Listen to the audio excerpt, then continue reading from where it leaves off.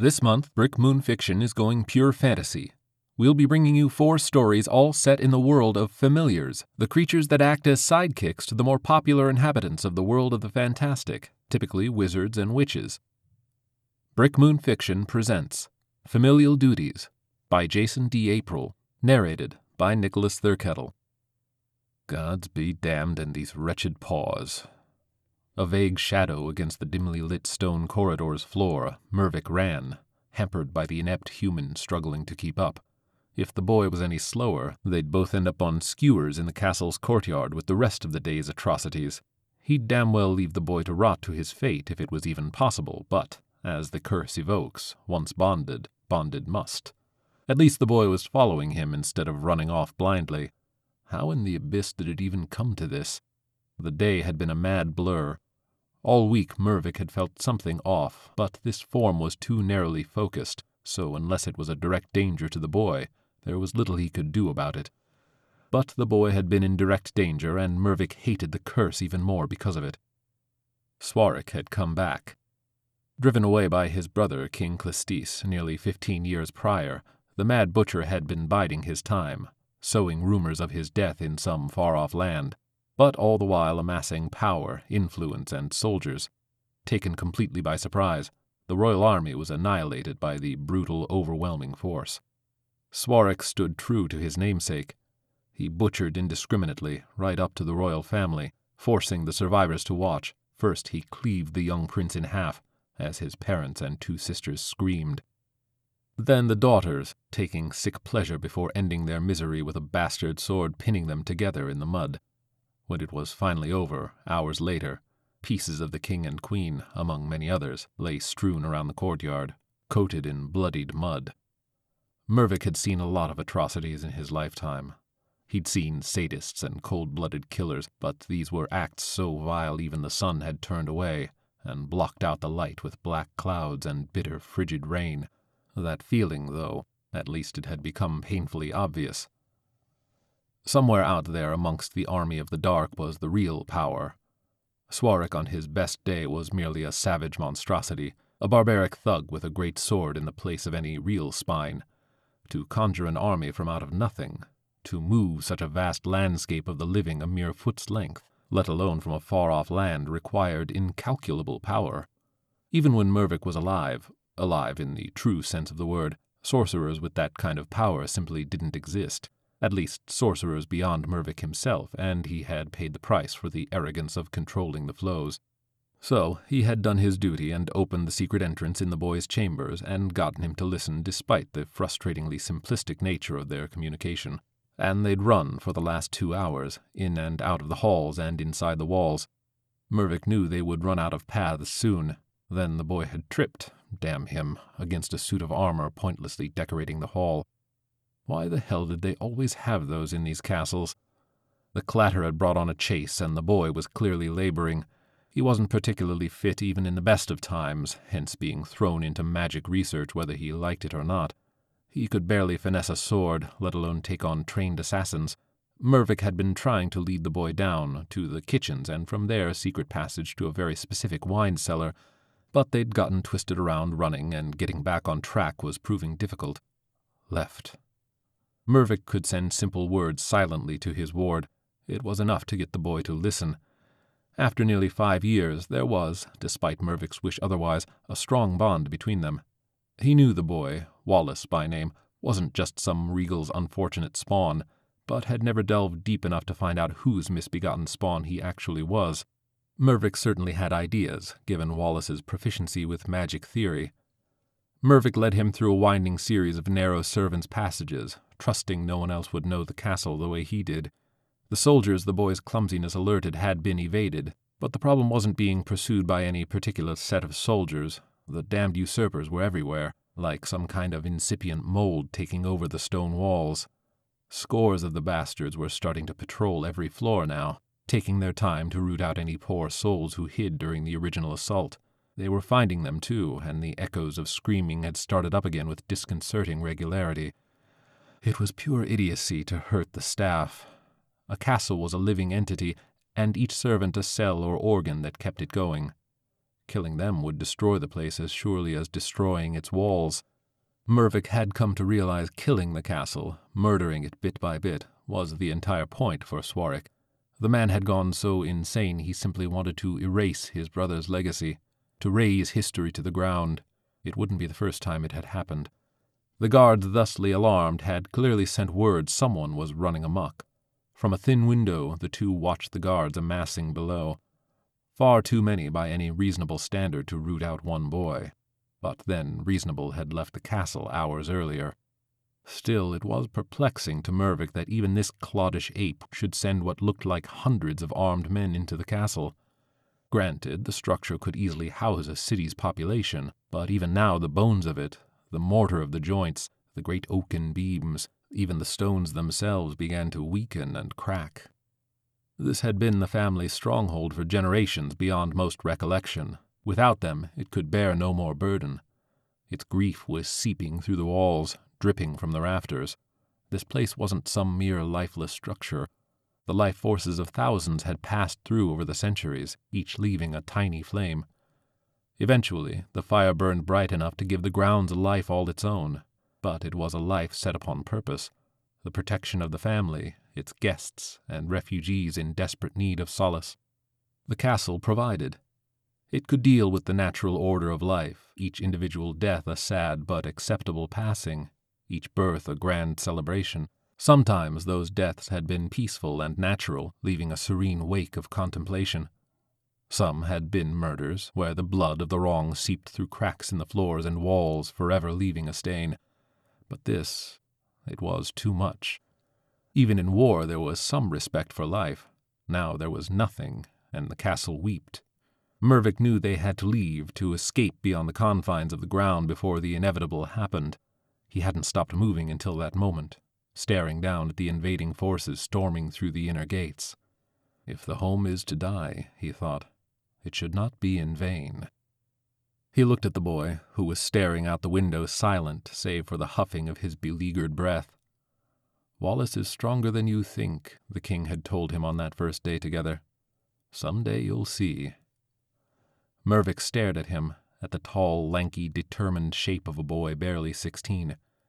Then he swatted him with his long, rough tail and moved down the hall, through an open door leading to a dark storage room. There was a sound of shifting stone. Come. The boy followed his familiar into darkness. Few realized there was a whole micro-system within the walls of the huge stronghold. Even fewer had glimpsed how far and wide the network went. Mervik knew them all. Had he been alone, he could have slid into and out of the shadows and between the cracks to get anywhere he wanted in mere moments. It had taken the boy a long while to get used to Mervik's physical form, although nothing close to how long it had taken Mervik. To see him in the light, he was a strange cat-like reptile, ending in a long twitchy tail with sharp fish-hook barbs along it, larger than the average cat, smaller than a large dog, and with 3 long scythe talons on each paw. Mervik's body was constantly in flux with the light and dark around him. In low light he could travel between shadows, slipping in and out of them like doorways, with his body a flat gray cutout. In complete darkness he was impossible to detect. Mervik had learned to use his transient form to traverse the castle landscapes without ever being seen. He could occupy impossible spaces, skim through dark waters like a whisper, and slip between the cracks of any structure. None of which did him a damn bit of good here. Now he needed to remain visible so the boy could follow him. Now confusing seconds of his body fusing with shadows could panic Wallace, who was understandably already on edge. There had been no arguments from the boy today, no overthinking everything. He was changed by the sight of brutal cruelty and simply followed. It was disconcerting. Down. The narrow stairwell was steep and nearly pitch black. Light. Wallace hesitated only for a moment and then whispered his intention while clenching a fist tightly. He opened the hand, palm up, and released light from within. A glowing orb hovered up and stopped just above his head. It was enough to keep Mervik mostly corporeal if they stayed close to each other. At the bottom there was a stone-faced door. To most it looked just like the rest of the wall on either side, but the seams were there for those who knew how to look. Beyond the door was a small larder leading to the main kitchen. Any other day, that kitchen would be a bustling beehive of activity, The logistics of feeding the castle were something of a nightmare, but after centuries it had been honed to a true art. Mervik's many years, both before and after his transformation, had taught him that servants were the lifeblood of a place like this. As hard-tempered as he was, he respected those who did these jobs more than he ever had any royal. The fact that his mother had been nothing more than a chambermaid played into that, as did the tragic nature of his own conception and birth. "Stay." Wallace nodded, and Mervik looked up at him for a second before stepping out of the light and slipping like paper through the tiny gap on the side of the hidden door, and out into a dimly lit cool and dry larder rich with the smell of dried meat, onions, and rendered fat. It was one of Mervik's favorite spots in the castle, now marred by the unmistakable stench of blood, dirt, and a level of body odor that surpassed even the pipesman. And underneath, like a haze, was the fervent smell of fear. On the other side of the larder's heavy wooden door he could clearly tell there were 3 of the interlopers in the kitchen, and 1 servant unfortunate enough to have crossed paths with them. Mervik could tell the servant was Clarion, a young scullery maid who had just recently graduated to kitchen-at-large duties at only 17. It was a high honor for her and her family, since it meant she had talents beyond mere manual labor. Clarion was special, though. Both he and Ednali, the mistress of the kitchen, knew she was a food mage in the making. Already, with no knowledge of her own nature, Clarion could conjure sweetness and air into the most basic of pastries. If she lived, she'd be able to manipulate the senses with the merest confections, creating experiences of the sweet and savory beyond what any mundane chef could dream. It also meant someday she could have cooked for kings and swayed the tide of wars.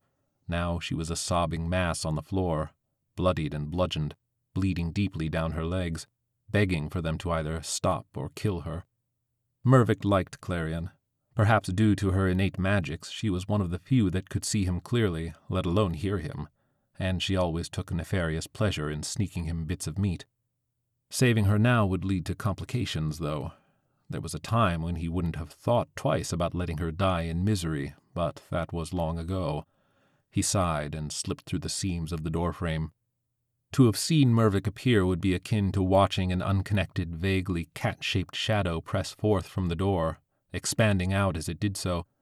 Feral shadow fangs lengthened to saber teeth, long claws on his paws extended out like vicious spikes. Scales and fur deepened in the light, swirling in shades of black and gray, and spikes popped up along the lengthening tail as it broke the lower hinge of the door passing through.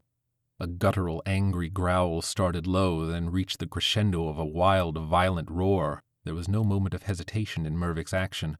He didn't give them time to soak in what appeared before them or stumble back in fear. There was none of his old life's penchant for showmanship and flair. He simply pulled through the crack of the door and leapt upon them, a barely corporeal nightmare the size of a horse, as he bore the unnaturally heavy full weight of his form on top of the 2 nearest and bit down on the throat of the first, before simply and quickly slicing through the second's neck down to the vertebrae. Snarling now, Mervik turned to the third, who was clumsily trying to move back, trying to yell. Before the noxious bastard could do anything, Mervik moved toward him, almost leisurely, allowing himself one tiny sin of ego. The soldier grabbed a sword on the long wooden prep table he almost tripped against and swung it in warning. Then the man made the final mistake of lunging the blade at Mervik, who easily, almost 2-dimensionally sidestepped the blade and plunged the long spiked tip of his tail into the man's chest. He held it there for a second as the sword dropped from shaking hands, and watched in intense curiosity as the man's breathing became labored. His body started convulsing as fear took over and blood sputtered from his mouth. Angling his tail down, Mervik let the man slide to the floor in a trembling heap as a final gasp faded away. With almost no transition, Mervik shrunk to his usual size as he turned to check on Clarion. She was sobbing uncontrollably, head against the cold stone floor. He nudged her gently with his head, purring softly, and she gasped and looked up at him. She couldn't speak, her face bloodied and bruised, her lips quivering. "Stand." Wide-eyed as the realization of the dead bodies sunk in, she looked back at him and after a moment nodded. Slowly crawling to the end of the table, she used it to steady herself, eyes tightly shut, forcing herself to take deep breaths, and stood. Every move hurt her, but Clarion raised her head to stare at the wall for several seconds. Then, without warning, she stepped right to the body of the first dead man and started kicking him in the stomach and groin, crying and cursing. She ended with a crushing blow from the heel of her foot to his skull and seemed satisfied at the wet, cracking sound that resulted. Then she turned and nodded at Mervik, futilely trying to straighten her hopelessly ruined dress. Mervik purred again, then flicked his head toward the larder. "Wallace." "Wallace?" Clarion whispered. "He lives?" She rushed to the door and opened it, then passed through to the back and with barely a pause reached behind a shelf and shoved hard with her right hand. The secret stone door creaked open inches and she shoved it further with a cry. Wallace stood waiting, still lit up underneath his orb of magical light. "Wallace," Clarion repeated, and rushed at him, wrapping her arms around him. "Everyone is dead," she sobbed as she said it. "I wanted to die, to make them stop. I couldn't bear to be the last." Mervik twitched his tail nervously. "Come." He could feel soldiers moving nearby, hear their loud, clumsy footsteps. More would be coming, and his hope of using a small, relatively unknown side door to reach the grounds had faded. Suddenly, the massive wooden trusses at the top of the circular hidden stairwell creaked, then violently cracked. Mervik snarled at the two. "Move." They nearly tripped over each other getting through the threshold to the larder, narrowly missing being crushed by a falling beam. Stone blocks followed as the three pushed through to the kitchen. Mervik knew time was fleeting now. He could feel the troops amassing inside the building, and the supply corridor, large enough to bring a wagon through to keep up with the constant needs of the kitchen and castle at large, would be a main thoroughfare for the interlopers as well. It was a damned miracle they hadn't been mobbed by the stinking barbarians already. The castle was starting to take matters into its own proverbial hands. It knew it was going to die, but in its death it would fight back. The magic of this place was built up by generations of strong emotions, packed in by experience after experience. A healthy, thriving castle generally felt love and protection for its denizens, but one as devastated as this would boil up into a rage. It would seek to kill. It would also be the only possibility for escape for them if they were very, very lucky. The clattering of troops began echoing through the wide corridor as they carefully peered into the darkness. A feeling of panic hung over them as they crossed the hall to another opening that led to the vast storehouses for the kitchens. Mervik hoped to get to a secret exit to the outer curtain wall through the buttery. That door had long been a favorite for the castle's many ale-hounds over the centuries, so he felt sure it was in excellent repair. It would have been a fine plan, too, had the huge ale repository been empty. Somewhere along the far end of the thankfully dark room were moving lanterns and low voices punctuated by occasional drunken laughter. The walls and ceiling around them rumbled again and the floor vibrated. The voices stopped for a moment as Mervik led the two humans quietly along rows of barrels. Quiet. He knew he was hard to follow in the spare light, but Clarion seemed to know exactly where to go. Staying low as she moved, she grabbed Wallace's hand and pulled him along, pointing in the direction of where the door would be. Turning a corner at the end of the aisle, Mervik slowed down, flicking his tail in agitation. Several soldiers were coming down the path, still far enough away to not have spotted Clarion and Wallace as they appeared behind him. Hide. Instantly, seeing a growing firelight ahead, Clarion pulled Wallace out of sight down the next aisle of barrels. She whispered to him, pointing to the gaps between some of the barrels on the bottom of the massive shelves, which were wide enough for a person to carefully slip through. The room shook again, causing the floor to make alarming cracking sounds and some of the oaken shelves to splinter suddenly. A moment later, there was a deafening, crashing sound from the far end, followed by confused yelling, then a scream. A cacophony of rupturing barrels, exploding stone, and breaking wood began, a chain reaction as the roof collapsed in a line. Run! Mervik leapt past the two down the aisle, turning to see them running after. They ignored the surprised shouts of troops who saw them as they slammed against the inner wall and clumsily out into the main corridor again. Dust clouded the air, accompanied by a loud clash as ale flooded out of the room, sloshing around their boots. Further down the corridor was a mass of troops. The first of them instantly spotted Clarion and Wallace and began shouting. The corridor was the inner wall thoroughfare. The secret entrance to the kitchen was gone, and if the buttery had collapsed, the bottlery just down from it certainly had as well. Heading forward was certain death, but following the corridor as it thinned down to the great hall would almost certainly be suicide. Then the corridor, starting back in the darkness, began to collapse. The ceiling was exploding downward, crushing anything in its path. "Come on," Clarion yelled, grabbing Wallace and running back to the kitchen. Mervik watched the destruction, transfixed for a second, as the hallway swallowed up the men, then leapt the distance to the kitchen. Clarion had kicked the dying embers out of the way and was standing in the hearth, her arm grabbing at something just up the chimney. With a grunt of satisfaction, something in the back wall of the hearth clicked as she pulled her arm down. "Pull the lever," she yelled at Wallace, who was standing just to the side of the massive stone fireplace, with his hand shakily holding a wall-mounted candle holder. The entire structure was shaking around them, as the back of the fireplace split open like stone double doors revealing a dark room. There was no hesitation to follow her as she passed through. "You weren't around here much for the fuss over the hearthsmith the mistress had brought in," she said when they were inside. She slipped sideways and grabbed a barely visible lever.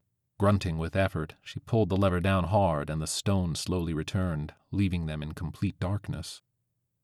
A soft orb of light appeared above Wallace's head and they looked around. The room had a layer of soot coating it from floor to ceiling. "He'd meant it to be an easy way to dispose of the fire ash and soot," she said, moving forward. "At least, that's how he told it. Instead, we got one less pantry and a room that scared the maids. You see," Clarion continued, running her fingers along the back wall while staring intently at the stone, "they thought it was a locking room. No exit but the fire. Wallace, can you bring your light closer to me, Muffin?" Wallace, confused and conflicted by nearly everything she just said, walked forward silently. Mervik could see his face twitch slightly as he increased the level of light. Whether it was from the effort of magic under stress or being called Muffin was up to speculation. Clarion stopped at a block noticeably smaller than those around it. "Mistress made those of us who knew keep it silent," she said, pushing the block in. "There's a lot of superstition in this here part of the castle. Seems there was a cave-in 100 years before, and for whatever reason, they never repaired it. They just built around, but the passages are still there. We found that out when Arvel, the hearthsmith, uncovered the door." She turned and smiled, as the wall behind her slid open silently. "Seems the upper staff was quite unfavorable to letting any part of these catacombs be accessible, so we've just pretended like they aren't. Except, of course, every bump in the night, or day, and the hearthsmith's name gets cursed for meddling with what the castle don't want meddled with." She stuck her head into the darkness beyond, then looked back. "It's utter nonsense, of course, and a terrible waste of space to boot." She stepped in. "Wallace, light," she called back. Mervik remembered these passages from long ago. Much more than 100 years had gone by since this wing had fallen. In a way, he was fascinated the structure had rebuilt them. The only problem was the only likely exit to the outside would be to the inner ward, the courtyard that the mad butcher had turned into a bloodbath. The passage, winding about the circular outer wall of the main keep, eventually ended at what appeared to be a dead end of old damp stone. Nobody spoke. Nobody moved. There was a dulled banging and shouting coming from the other side of the wall. Then screams of horror and agony. More shouting. No, more than that. Cheering. After each terrible scream, sometimes from one voice, sometimes more, they were cheering. Mervik could feel Wallace's and Clarion's horror. Their silent tears streaming down matched the smell of the wetness of the stone. Even the castle was weeping. Wait. Mervik slipped through the joints and could feel a slew of emotions from the thick wall. Anger, hatred, sorrow, fear. It was almost out of time. Outside, the day was dank and bleak. A constant downpour of hard, cold rain made the inner square, once a beautiful, ornate sanctuary, a mass of boot-imprinted mud. Still against the wall, he watched. There were hundreds lingering in a circle around their chosen entertainment. Between the gaps of legs, Mervik could see more bodies piling up. They were making sport of the poor souls they'd found hiding on the grounds. It boiled up his primitive side. His claws unconsciously scratched the wall, his back shifted, and sharp bumps rose along his spine. Mervik took a deep breath. They couldn't see him as anything more than a misplaced shadow, if any bothered to even look. They didn't. These were arrogant and clumsy men. There was constant traffic into the main door of the keep, but that was well over to his left. Scampering up the side of the wall, he could see the full, brutal view. Swarek stood, smiling widely, absently biting into a full leg of lamb. 2 other soldiers with gear clearly better than the regular troops were torturing an old man, slowly shoving thin, sharp rods into him to watch him cry out, goaded on by the bloodthirsty crowd. There had been nothing so barbaric within these walls in over 100 years. The last public execution was long ago, and torture had been outlawed for even longer. Mervik watched the ground around the carnage trembling. A low, steady bass, barely audible against the rain, began to rise. The vibration of the ground was enough to cause ripples in the puddles and burps of air in the mud. Cracks began to appear just outside the circle of troops, curving around them. Mervik slipped back through the stone and down, listening to the castle whisper its agony and anger, feeling its need to kill them all, but wanting to save the one, the instigator, for last. The castle was nothing if not dramatic. Mervik sent the word before he even slipped back into the corridor. "Meld." Clarion opened her mouth to speak, but Wallace nearly stumbled back.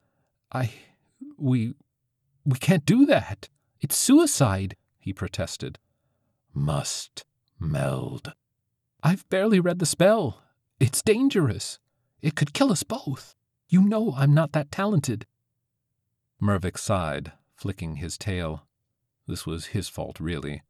He knew Wallace essentially memorized the small tome he kept with him at times, and was more than capable of casting anything in it. Yet Mervik was far from an ideal teacher. Even in the best of times he was unsupportive and harsh, and this was the end result. The last potential wizard in a kingdom of magic didn't know his own strength. Clarion was staring at Wallace now, asking him what was going on. He shook his head and reached into his robes to pull out his book. "Mervik," Wallace said, "isn't just some really bizarre animal. He's my teacher and bondslave." Wallace looked down at Mervik, seeing his tail twitched in agitation. "He hates that word, slave. But it's our lot.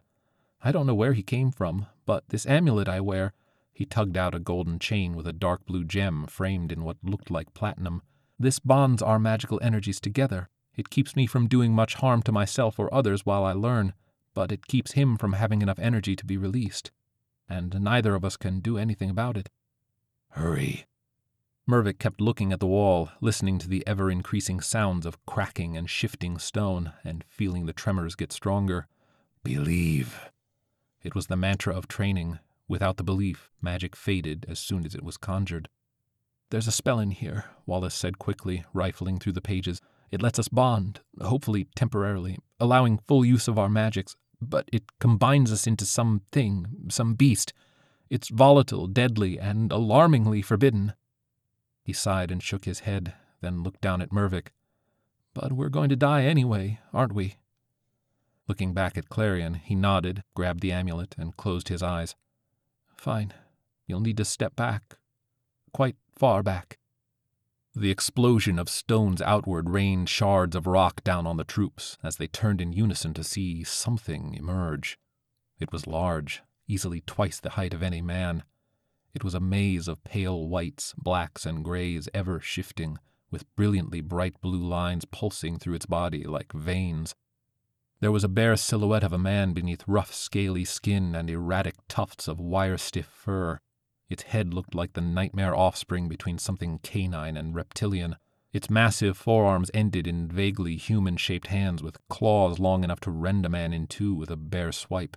Thick, hook-shaped claws adorned the tips of its back paws. The long spiked tail twitched and writhed behind it, ending in jagged spears. The roar the beast unleashed shook the keep and made the ground tremble. As if in response, the mud covering the inner courtyard began to split apart, flowing downward into the dark abyss, taking soldiers with it as the gap increased. Men tried to escape, but another circular split plunged open outside their circle, and suddenly they were gone.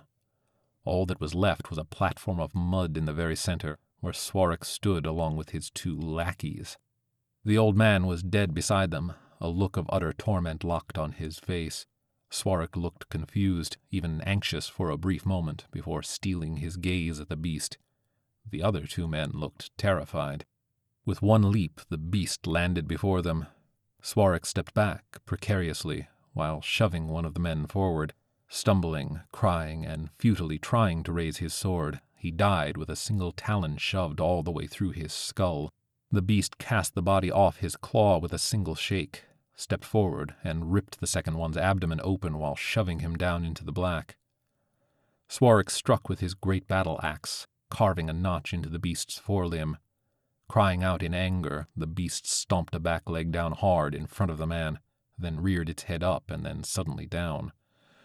There was a sickening wet crack as their two skulls met, and the would-be tyrant stumbled back, but didn't fall. Raising his axe again, Swarek screamed as he swung in a mighty arc, but it didn't matter. The beast reached out and flicked the weapon away. Another step, and impossibly fast arms reached out and grabbed the man's arms, pulling them taut and lifting him high off the ground. He was screaming now, spitting anger out, trying to kick, gnash, and bite. It didn't matter. A second later, his thrashing body fell to ground, blood spurting violently from empty shoulder sockets. The beast looked down at him for a second, thinking about all the things it wanted to do to the man, all the ways to make him suffer for this day. Instead, it opted to simply crush him underfoot like an annoying, inconsequential insect, and then just shove the body over the edge. They both knew Swarek wasn't the power behind this and that they were unprepared to fight whoever it was. All around them, the castle shook. It was making shrieking sounds now, the culmination of thousands of stones, posts, and wooden beams collapsing. Turning around to see the castle one last time before it was gone, they felt an immense, nearly unbearable sadness at its death. Clarion, just outside the circular pit, stared too as the only home she'd ever known sank into the earth. When the ground around them started shaking violently, the beast jumped off the muddy island and moved toward her. She looked up at them, crying, hugging herself tightly. Within the beast, they could feel the magical flows shifting. There was something close, polluting the ley lines the castle was built upon, something with unfamiliar magic that smelled of rot and decay. Accompanied by a piercing shriek, a hulking winged creature rose above the smoke and ruin from the grounds beyond the castle's wrecked walls. It was massive, with scaly translucent skin of deep blacks and undulating blotches of sick browns, greens, and clotted blood reds. The creature had huge, leathery wings, massive spikes adorning its entire body, and a tail that ended in a distorted deadly club large enough to knock down the one remaining guard tower. Deep within the massive neck and body, they could barely make out a long, distorted form of a man. "Flee." It was a voice in their head old as the stones, the last words of a dying sanctum, as the ground before them erupted in a straight line and the acrid smell of natural gases flooded their nostrils. The beast roared as it twisted toward Clarion and grabbed her. It ran along the open rift toward the remnants of the outer wall as the other creature gave chase. The beast screamed painfully as wide, long wings slithered out of its shoulder blades, accompanied by the sound of cracking bones. With a furious flapping of wings, the beast barely cleared the remaining wall as the air erupted into flames. One final glance back saw that the other creature had been caught in the center of the rift's blast. It was crying out in torment, its body on fire, barely keeping itself from crashing to the ground, but it wouldn't be enough to kill it. It was only enough to give them a head start. The beast beat its wings hard to gain air. Holding Clarion against its chest, it reached the clouds and headed out to sea. Mervik had known allies out there once. Most were gone, but maybe some were still breathing. Minds fused, Mervik and Wallace used their combined will to disappear. It was a temporary measure at best, but it would last long enough for them to get far enough away to rest, regroup, and return to their own bodies and minds. Mervik's first priority was still, and would remain, the safety of his charge. It was, after all, his familial duty. Jason D. April has been writing professionally for over 20 years, mostly in nonfiction. You can find his bylines appearing on such sites as Playboy, Paste Magazine, Motherboard, Upload VR, and others. Occasionally, he even lets bits of fiction escape out into the wild. Jason does not tweet. This has been a production of the Brick Moon Fiction Podcast. If you like what you've heard, please feel free to write us a review on iTunes or visit us at our webpage, brickmoonfiction.com.